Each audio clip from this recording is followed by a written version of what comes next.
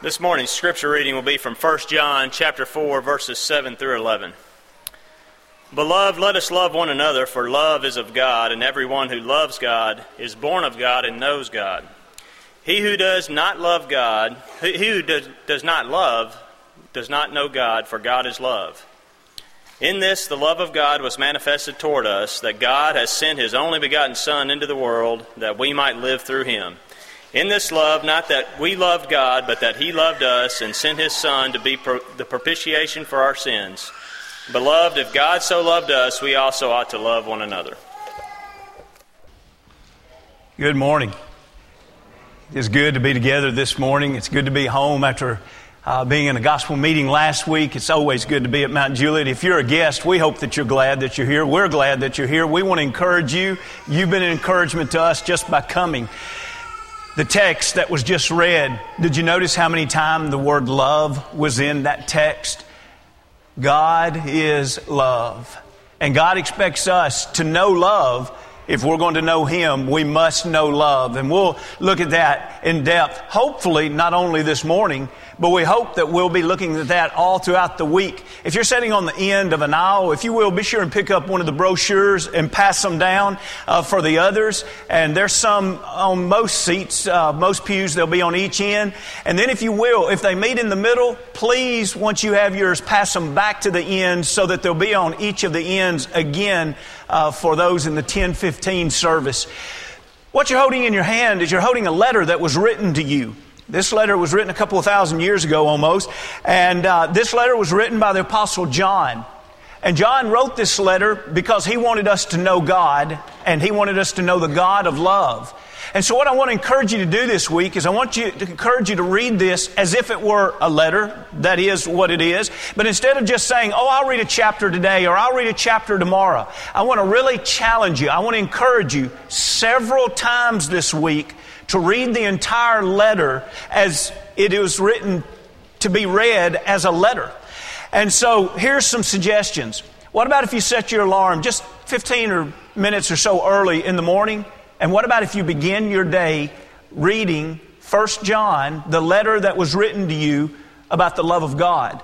And maybe as you're reading it, you want to underline every time you see the word love. And maybe you want to underline or highlight every time you see the word know or some form of the word know. Know or knowledge. Isn't it interesting that a lot of the know and knowledge that you're going to see ties into truth and to righteousness and what God wants us to know about His love? Knowledge and love are two key themes that run through the book of 1 John. Now someone else would say, wait a minute, I thought 1 John was about assurance. It is. If you have knowledge and love, you have assurance. And so it really is a book where John's saying, I want you to be assured of some things. Now maybe on Monday evening or Tuesday evening or Thursday evening, whatever's best for you and your family. What about if all of you sat down and you've already done your highlighting yourselves, all of you sat down and read the book together again.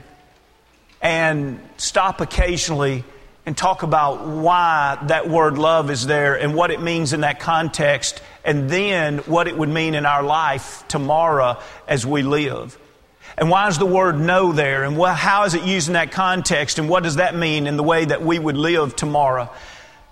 I just encourage you, please, as we think about this month, God's family, His love, what a wonderful way to begin the month series on love than all of us bathing our mind and our heart in the topic of love from God's holy book as written in 1 John.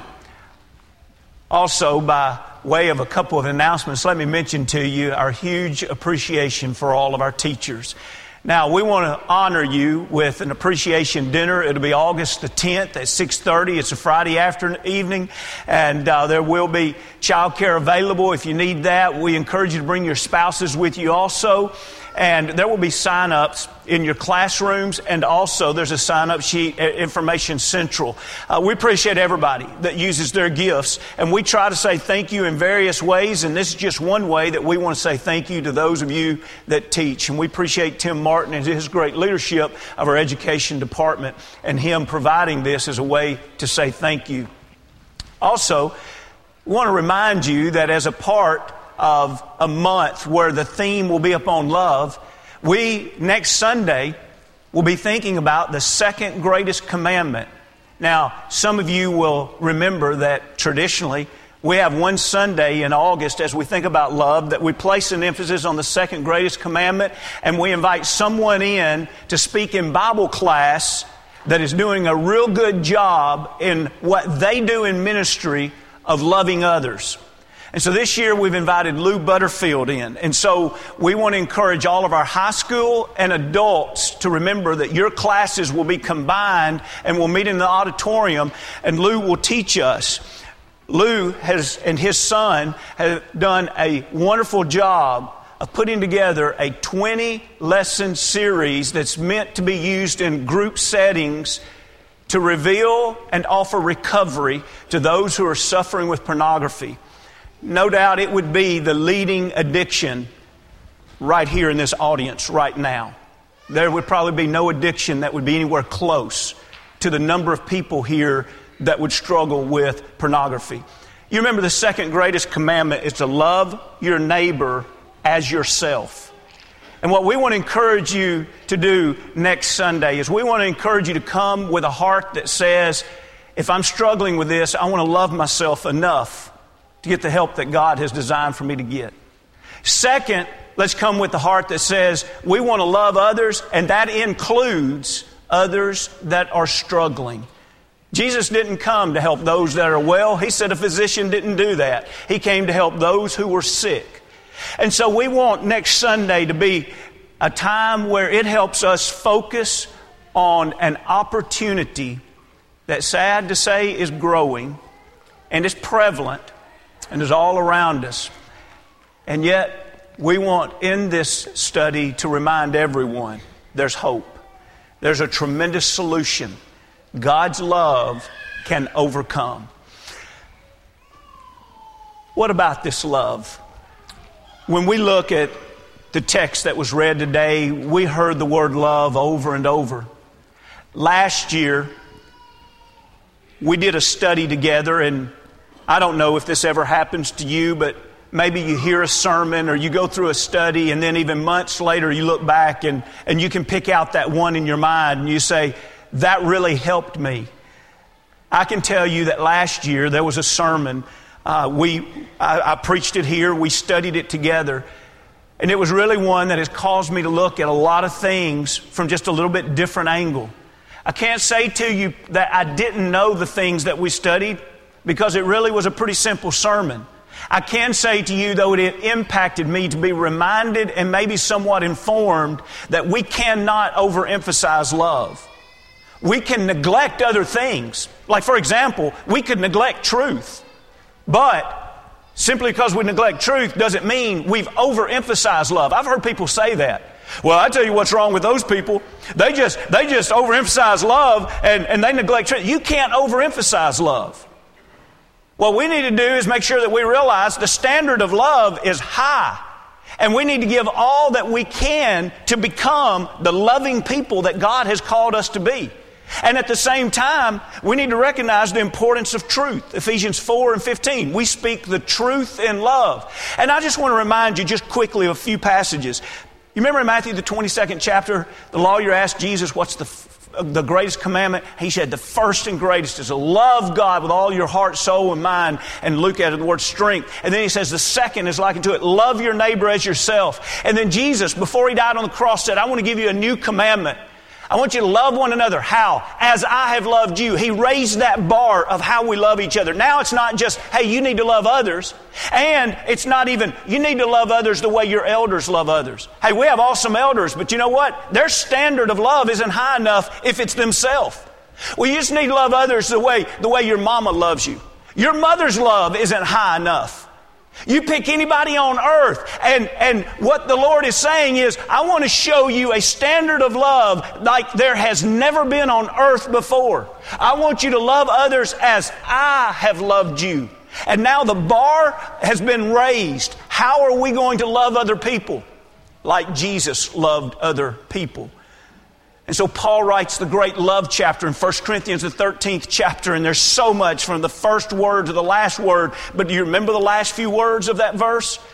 of that chapter, the last verse is, there is faith, hope, and love. These three. But the greatest of these three is what? It's love. And in Colossians, the 3rd chapter, whenever he gives this beautiful long list of things that we need to take on in our life, I'm talking about things like mercy and kindness, tenderheartedness, even forgiveness. He gives that list, and then at the end of the list he says, but above all these things, above those things, yes, higher and above those things, put on love. This month, will you open your heart and your mind and your will to say, Lord, I want to continue to grow. I want to mature in the way that I love you, the way I love others, and the way I love myself.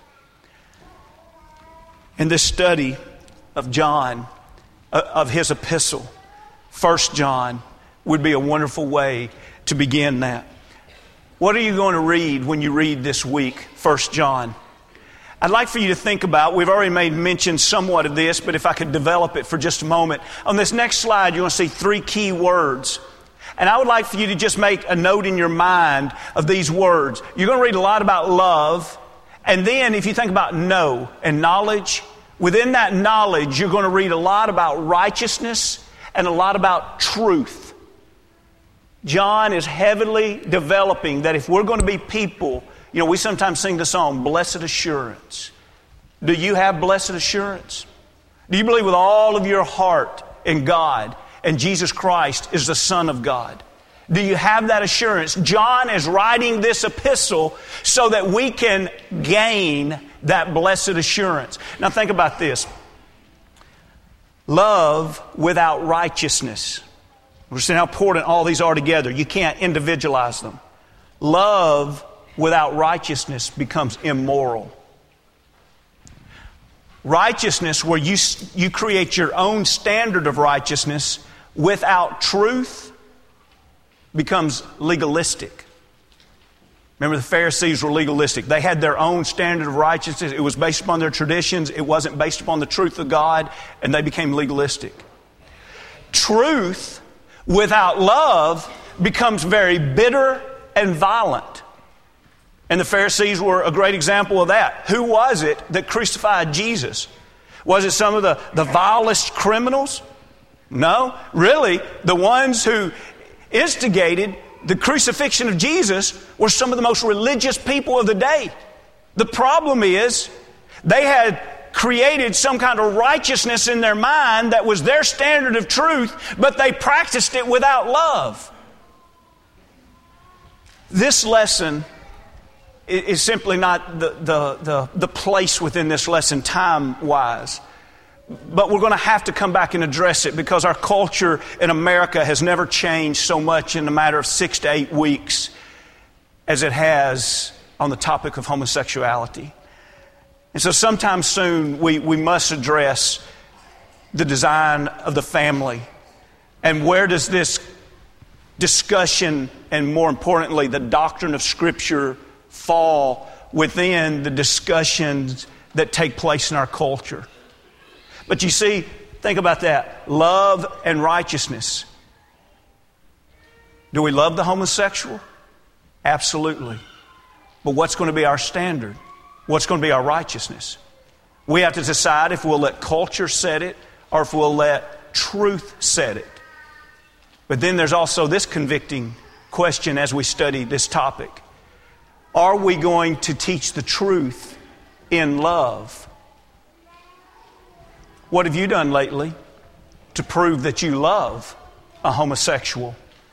Not that you hate them and hope that they are destroyed.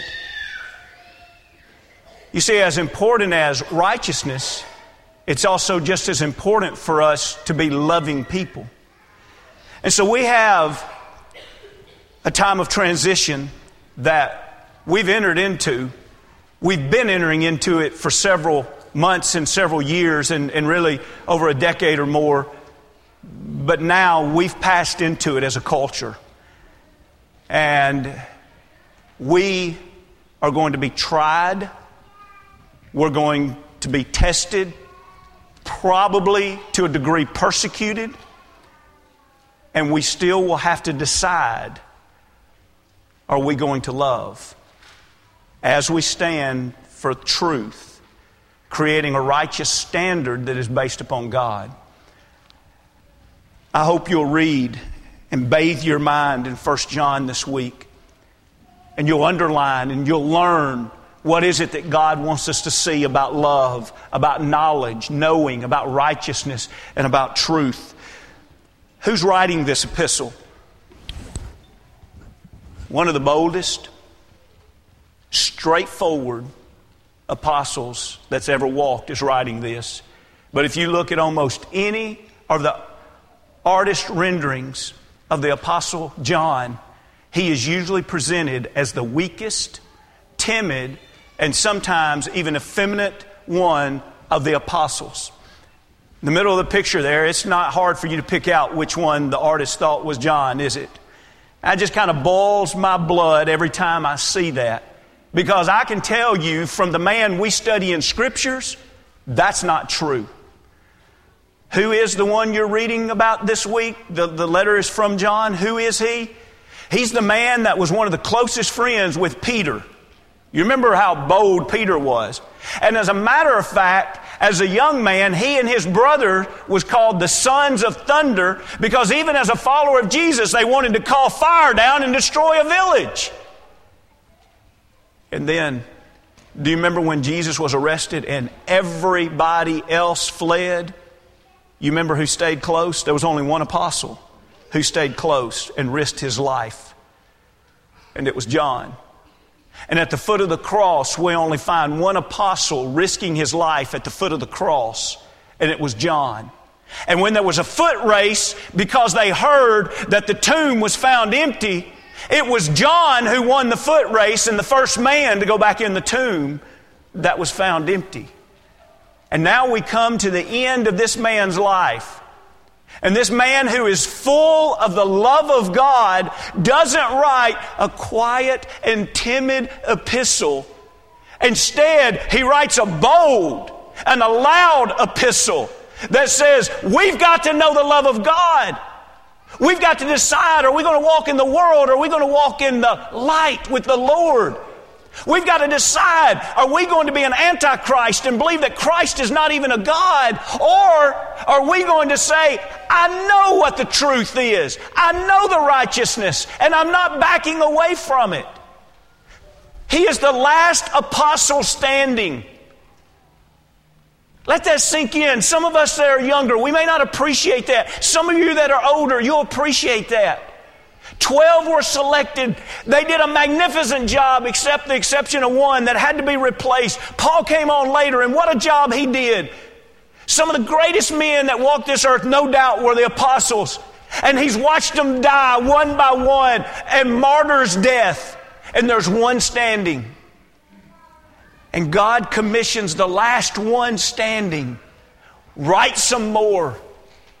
He's already written the Gospel of John. And now he writes 1st, 2nd, and 3rd John and the book of Revelation. This week we're going to read the writings of a great man. But more importantly, we're going to read the writings of a great man whose writings are inspired of God. What are we going to learn from him? First, we're going to learn why he wrote what he wrote. If you will, look in your Bible to 1 John, the 1st chapter, and verse 4. He tells us why he wrote this epistle.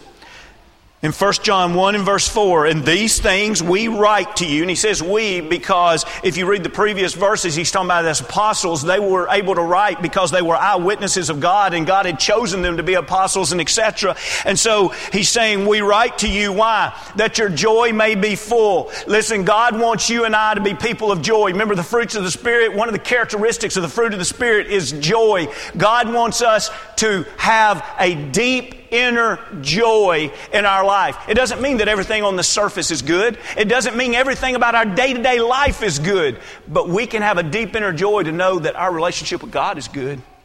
And that when we leave this earth, we're going to have a home waiting for us that is awesome. Now, that's another reason they wrote, but we'll get to that in a minute. Look at the second chapter in verse 1. There's another reason why he wrote, "My little children, these things I write to you so that you may not sin." Why did you write, John? I wanted to write to you because I want to encourage you not to sin. Well, John, I'm sorry. I've already been a sinner. And he says, okay, let me finish this. "And if anyone sins," and we know, he knows that we do because the last part of the first chapter dealt with the fact that everybody's a sinner. And if you say you're not, you're a liar. And so he's just using that terminology there to say, okay, so we're sinners. If anyone sins, we have an advocate with the Father, Jesus Christ, who?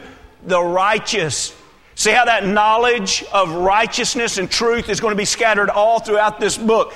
And so, John, why are you writing? I want you to have the joy that everyone can have if they have a relationship with God. I want you to have a life that's not full of sin, but a life that has been separated from sin. Your past sins are forgiven, and you're walking in a new path. Well, that will lead to the next reason. Look over in 1 John, the 5th chapter, and verse 13. The 5th chapter and verse 13. He tells again why he's writing. "These things I have written to you who believe in the name of the Son of God," so that's who he's writing to, or believers, "that you may know that you have eternal life and that you may continue to believe in the name of the Son of God." John, why are you writing? I want you to have blessed assurance. I want you to know that you have eternal life. One of the things that we've done a great job of in the church is embracing the idea that says, when someone says, well, you just can't really know if you're saved or not. That's not what the Bible says. And we need to be real careful embracing things that are in direct contradiction to the Word of God.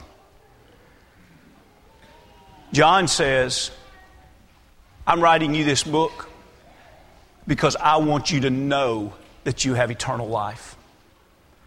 Do you believe God can keep His promises? God can forgive you. God can give you a light to walk in. God can give you an advocate that can talk to the Father and be a sacrifice for your sins. And when you walk in the light in 1 John 1:7, His blood continually cleanses you of sins. God wants to be your Savior every day of your life. Do you know that you have eternal life? That goes back to the joy. That goes back to saying, I don't want to live a life of sin. That goes back then to saying, I have blessed assurance. I know who my Father is. I know who my Lord is. I know who my Savior is. And I know who I am. I am a child of God. I'm saved. But let's ask this question. How do you know that you can know? Is that fair enough? For just a few minutes and we'll close. How can you know that you can know? Many of us maybe work in places where you are required to do continual education. Now, part of that might be because they're just afraid you'll forget what you've learned. But more often the continual education is because of technologies and systems changing and etc. There are advancements that those that have been working for a while need to be caught up on. And so it would be natural living in a society where knowledge is continually changing for someone to question, that book was written 2,000 years ago. How can we know that what we know now is true? Well, let's look and let's see what John would say about how we can know what we are to know. That previous slide, here are just a few of the things that God says that we can know. 1 John 2:5, we're in Him. He says you can know this. 2:13, we can know the Father. 2:21, we can know the truth. 3:14, we can know that we've been passed from death to life. 3:24, we can know that He lives in us. 4:13, we can know that we live in Him and Him in us. 5:2, we can know that we love the children of God. And as you study this week, you're going to underline the word know so many other times. And you're going to see so many other things that God says, we can know this. You can know that you know this. How can we know that we can know this? Number one, we know it by the fruit of obedience. What does your life look like? Let's do the test of obedience. 1 John 1:6. Read 1 John 1:6.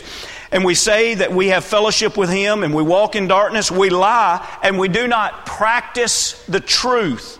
But if we walk in the light as He is in the light, we have fellowship, that's Jesus being in the light, we have fellowship with one another, and the blood of Jesus Christ His Son cleanses us of sin. What can we know?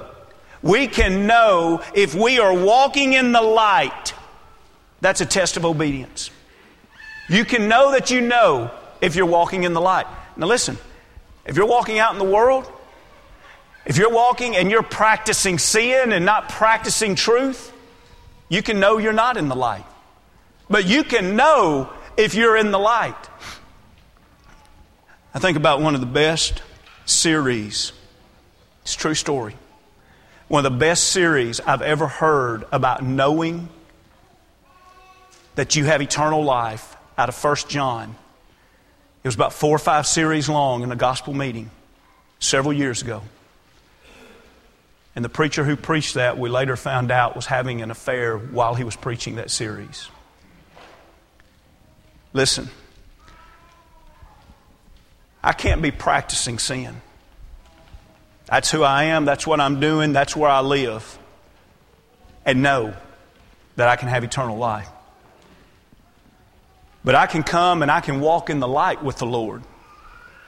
And if I'm walking in the light with Him, I can know that I know that I have eternal life.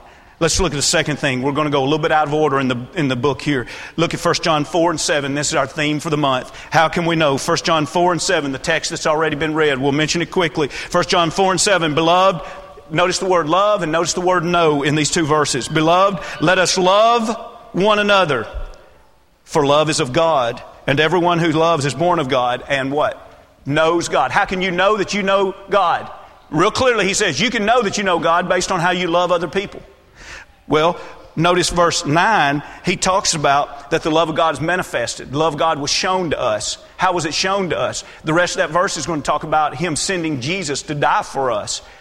What a wonderful gift He gave to others. Now notice, He didn't love us first. We didn't love Him first. He loved us first. So what are we seeing here? We're seeing great sacrifice that is unconditional. Now, we have received that kind of love from God, and that is the kind of love that we are to show to other people. And so, based upon whether or not we show that love to other people is based upon whether or not we know God. That's why verse 11, it sums up by saying, Beloved, if God so loved us, we also ought to love one another. So you go back up to verse 6 and 7.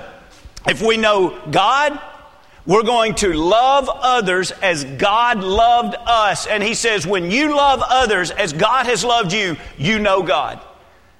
When you go home this afternoon and this evening, will the love of God be evident in the way you love your family? When you go to work tomorrow and you deal with an enemy, or you deal with someone that's very difficult to deal with, will the love of God be evident in your life the way you deal with someone? Will you deal with them unconditionally, sacrificially? Will you turn the other cheek? Will you forgive? If I'm not going to do those things, I can't say I know God. But if I can do those things, I can say I know God, because I wouldn't do that by nature. I would only do that because I know God. And then finally, let's drop back to 1 John, the 2nd chapter. 1 John, the 2nd chapter. I'm just going to mention it. He brings up the topic of the Antichrist in verse 18. And today in our religious culture, there's been so much false doctrine about the Antichrist, where people think it's going to be one person rising up in a premillennialistic teaching and all. And that's just not at all what the Bible teaches. If you'll notice, it's plural. And he very clearly states in verse 22, he who is Antichrist is the one who denies the Father and Son. That's simply what Antichrist is. If you deny that Jesus Christ is the Son of God, or if you deny that there's a Heavenly Father, you're an Antichrist. And so here, that teaching was gaining prevalence as John is writing this. And so he says, listen, you can know who you are based upon what you teach. What doctrine are you teaching? Notice in 29, if you know, verse 29, 2nd chapter, if you know that He is righteous, you know that everyone who practices righteousness is born of Him. You can know when someone teaches something that is righteous. So what are the ways that you can know? When your life of obedience proves that you know, when the way that you love others proves that you know, and the way that you teach, your doctrine is what the apostles and what Christ taught, you're proving that you know. What do you know? You know those things so that you can have joy. You know those things so that you can keep sin out of your life. You know those things because you know you have eternal life. Love and knowledge. Love and knowledge. Knowledge rooted in righteousness and truth. Please search for those this week in what you're reading. Please search for those in your life. And please search for ways that you can express and teach those to other people. What is it that you can do this week? What is it that you can do tomorrow morning, tomorrow before noon? What is it that you can do to show the love of God to someone? What is it that you can do that will show your knowledge of righteousness and truth? This morning, if there's anything we can do to help you take steps closer to God, that's all any of us want. We want to be on that path of righteousness, walking in the light, and moving in our maturation process every day closer to the Lord. If you want to be immersed into Christ, if you want to come back and be restored, if you simply need prayers, if we can help you in any way, come as we stand and as we sing.